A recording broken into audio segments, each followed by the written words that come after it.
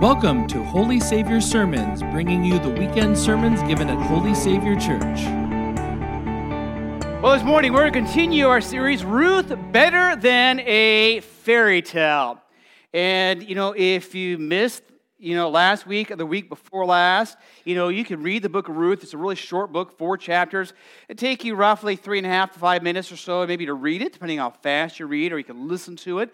Great Bible. There's so much in this book of Ruth, and I've enjoyed this so much.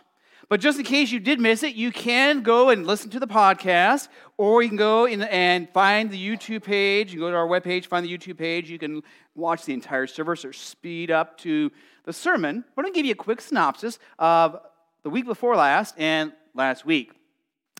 There is a famine in the land of Bethlehem in Israel, and people are desperate. This is where we meet Naomi and her husband, Elimelech, and their 2 boys. The situation, again, is desperate. They're longing to survive. And so they decide to do the unthinkable. They pack up their bags and they go to where there is food. There's food in this place called Moab. And the Moabites and the Israelites, they were not friends. They did not get along. There was hostility toward one another. There was racial and ethnic division towards one another. Yet so desperate are Naomi and her family that they do the unthinkable. They pack up their bags, leave everything they had in Bethlehem, and they move to Moab. And as they settle into Moab, tragedy happens. Naomi's husband, Elimelech, dies, buried in Moab. And for a woman in this time in history and in many cultures in this part of the world, you were dependent on your husband for your livelihood, for your well-being, for your security, to provide for you. So without a husband, and because she's a little older, this is now going to fall to her sons to take care of mom. The 2 sons growing up without a dad, they find Moabite women, they get married, and then tragedy strikes again. Naomi's 2 sons die. Now Naomi is this old, widowed, childless woman. She went from being desperate to being less desperate to being really desperate and despondent. Things look hopeless. But there's word that back home in Bethlehem, there's going to be a harvest. So Naomi tells her daughter-in-laws, look, you don't want to follow me. I have nothing to offer you. Go back home, go to your fathers. You're young enough, you'll find new husbands, and you'll have children. You'll have a life here in Moab. One of the daughter-in-laws says, it sounds like a great idea, Mom. Love you. Good luck. See you later. And she's gone. But the other daughter-in-law, Ruth, who we have the name, the book of Ruth from, says these profound words. Let your people be my people. As she clings to her and says, let nothing but death separate you and me. And they arrive back in Bethlehem. They're excited to see Naomi because it's been 10 long years. And this is what she says, hey, don't call me Naomi, which is beautiful or delightful. Call me bitter because she's bitter at God because God has judged her, she feels. Yet there's a little glimmer of hope because the harvest is about to begin. Then we open up chapter 2. It's the harvest.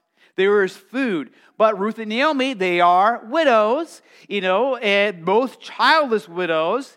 And Ruth is a foreigner. A little glimmer of hope is that Naomi sends Ruth out and says, see if you can glean someone's field. Gleaning was a practice that God had established for his people to care for those who were less fortunate, those who were widowed, those who were foreigners, those who had nothing, that they could come and pick up the little pieces of grain that were left over. And if you hear stories sometimes from some of you maybe, or your grandparents who lived long ago, sometimes farmers did that even here during the Depression. They might leave just a little so those who were really needy would have something. So Ruth, approaches a foreman. Can I glean from your field? The foreman knows his boss, a guy named Boaz. He says, yes, of course you can, because this is the time when a lot of God's people were not following God's ways. Boaz is unique. He's a man of character. So she's out there gleaning the field. Boaz shows up, checking things out, greeting his people. And then he sees this woman that he doesn't recognize, asks the foreman, who is this woman? He's like, well, that's Ruth, the Moabite, the one that came with Naomi. Oh.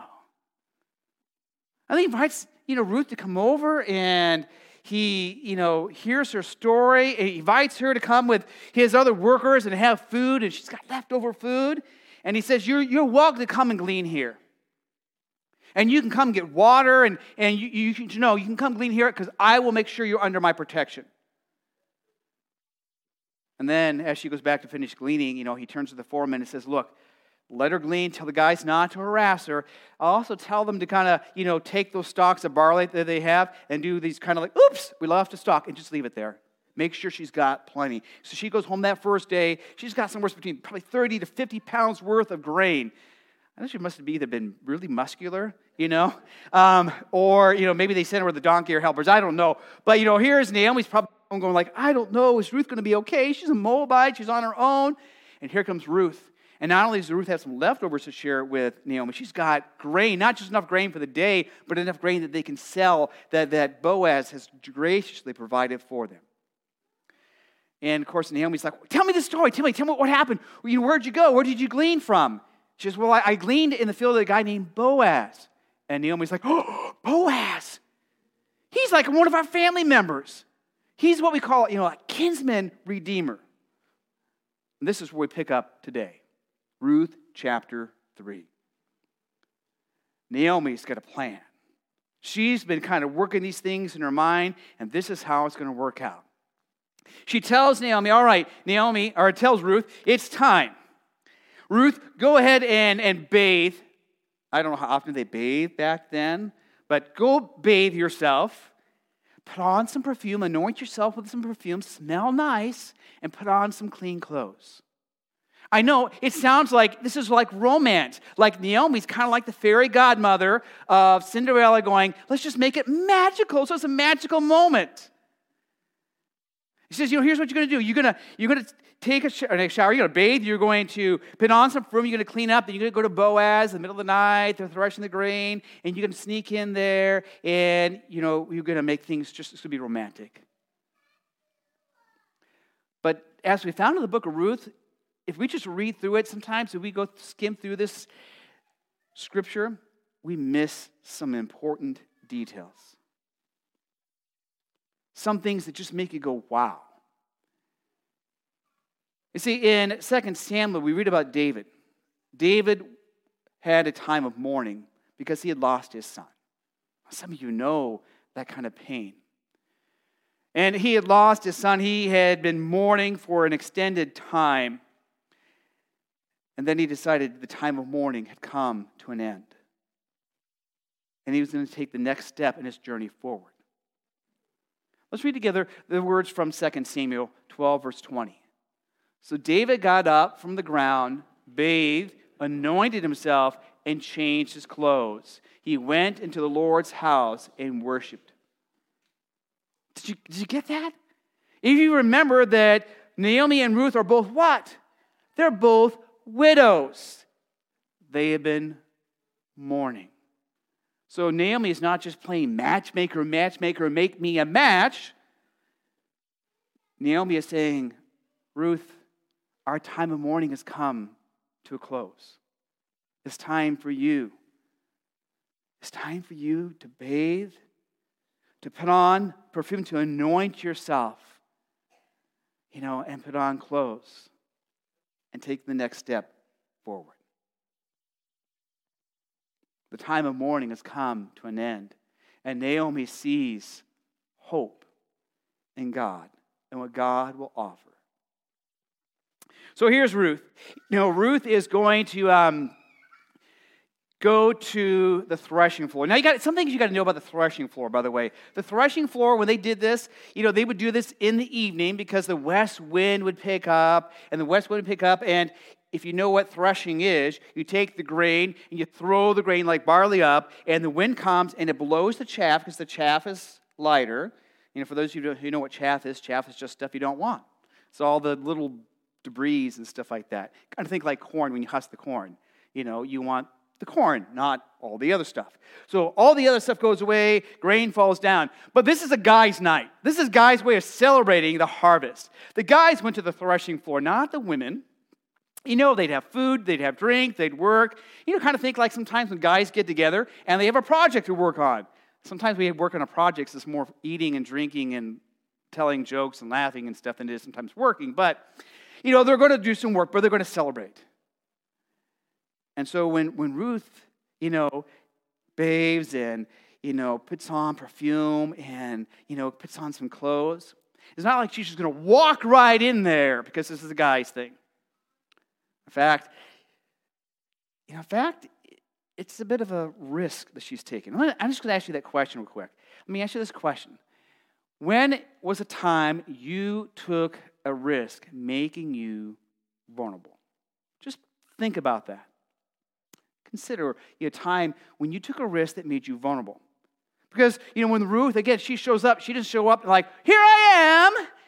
It's more like she probably, waited till the sun began to set, found a tree or somewhere to hide behind, is looking, wondering, waiting, looking, wondering, waiting, and finally as it gets dark, she does a quick look around, maybe a quick smell check, make sure she smells good. And then she slowly, begins to carefully make her way to the threshing floor. She's got to wait till she hears the party sound begin to slow down. And she sees Boaz, go into the barn. Because Boaz, he's an older guy. He's like, you guys, you young guy, I'm going to bed. And so off he goes. And as he disappears and he falls asleep and she can tell the party maybe is winding down and she finds that moment to kind of sneak in. You talk about making yourself vulnerable.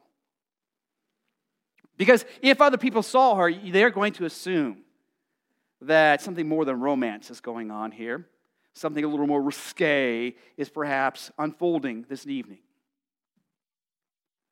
And Ruth goes there, and she sneaks in, and Boaz, he's sleeping, and she lays herself at Boaz's feet.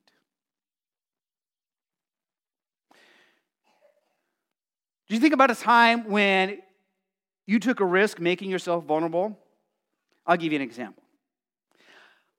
A little over 30 years ago, Portland, Oregon, boardwalk, Willamette River, I did the traditional get down on my knees and say, will you marry me? There's a risk there because, one, she could have said no. She could also have said no, and off I went to the Willamette River. Could have went for a swim. And this is really what we see unfolding here with Ruth. Ruth, when she lays herself at Boaz's feet, she is risking vulnerability. She is in many ways, just like, we might traditionally do as a guy, to put her knee down and be vulnerable to the woman that we're asking to marry us. So Ruth is making herself vulnerable. There is a sense of trust in this guy that she has gotten to know, of his character, of who he is. So she's lying there. We don't know for how long she's lying. She's lying there for a while. And Boaz, he's doing what? He's sleeping. And then he wakes up and there's somebody right there. Have you ever done that before? Woke up and found somebody right there?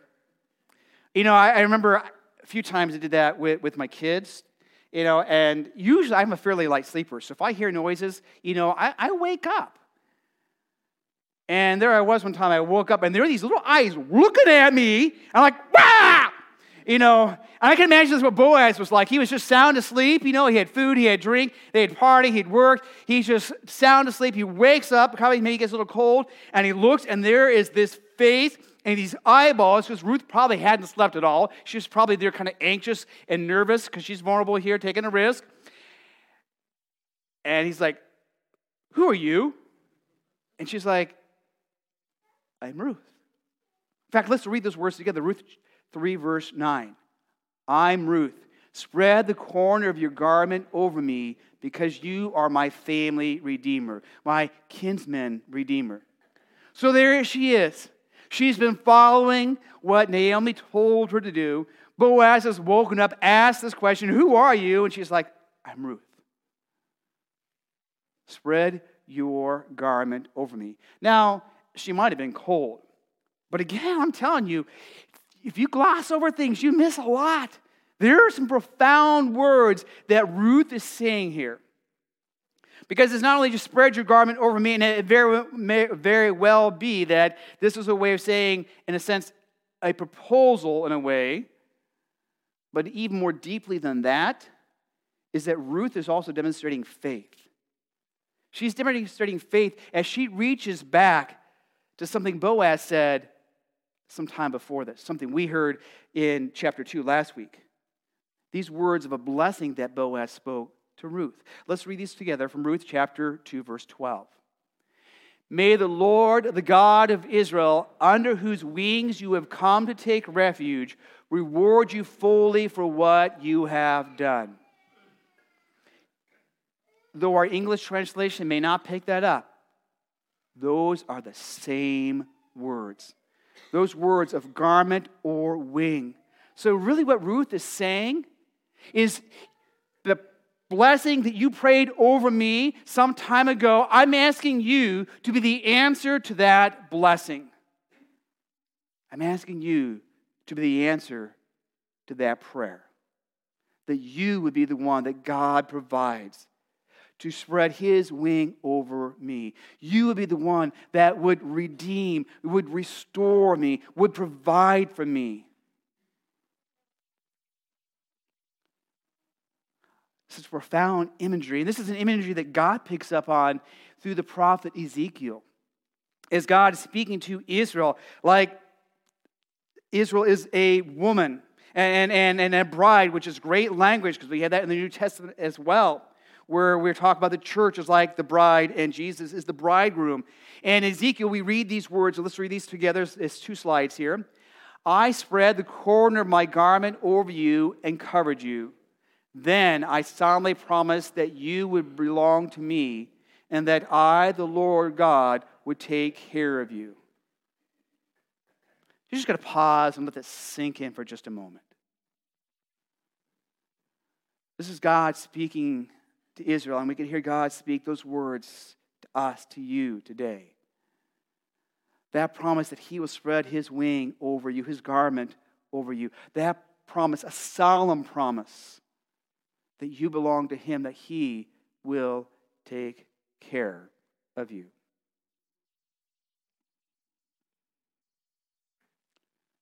So Ruth, asks this question, makes this connection, and then Boaz, Boaz is like, wow.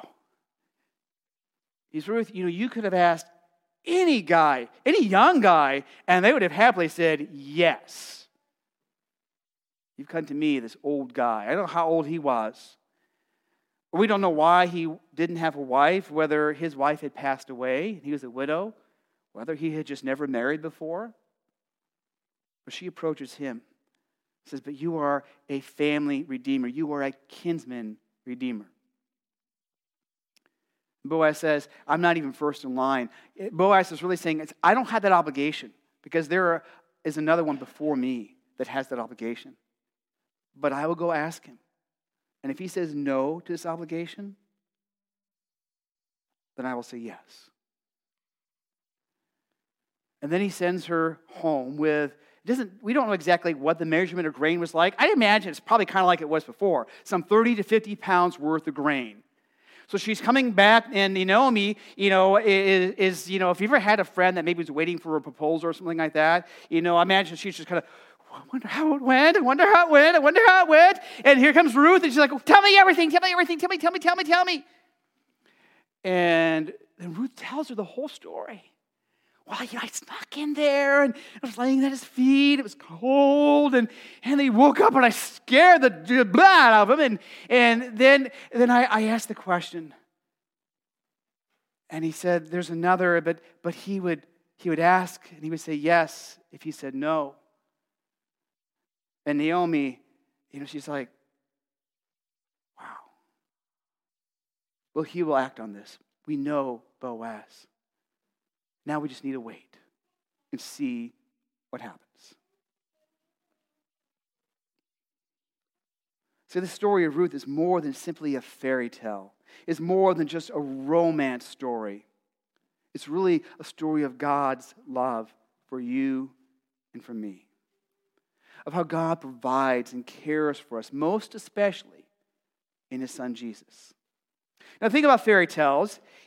Fairy tales, you've got Cinderella. We've talked about Cinderella the last 2 weeks. Cinderella, when she does this thing. She acts in wishes, hoping that a dance will move the prince. Hoping that one romantic moment, that he will be so moved, and of course in the story he was, but that he'd be so moved that he will fall in love and live what? Happily ever after. But here's the difference between Cinderella and Ruth. Here's the difference between a fairy tale and how God moves. See, Ruth acts in faith.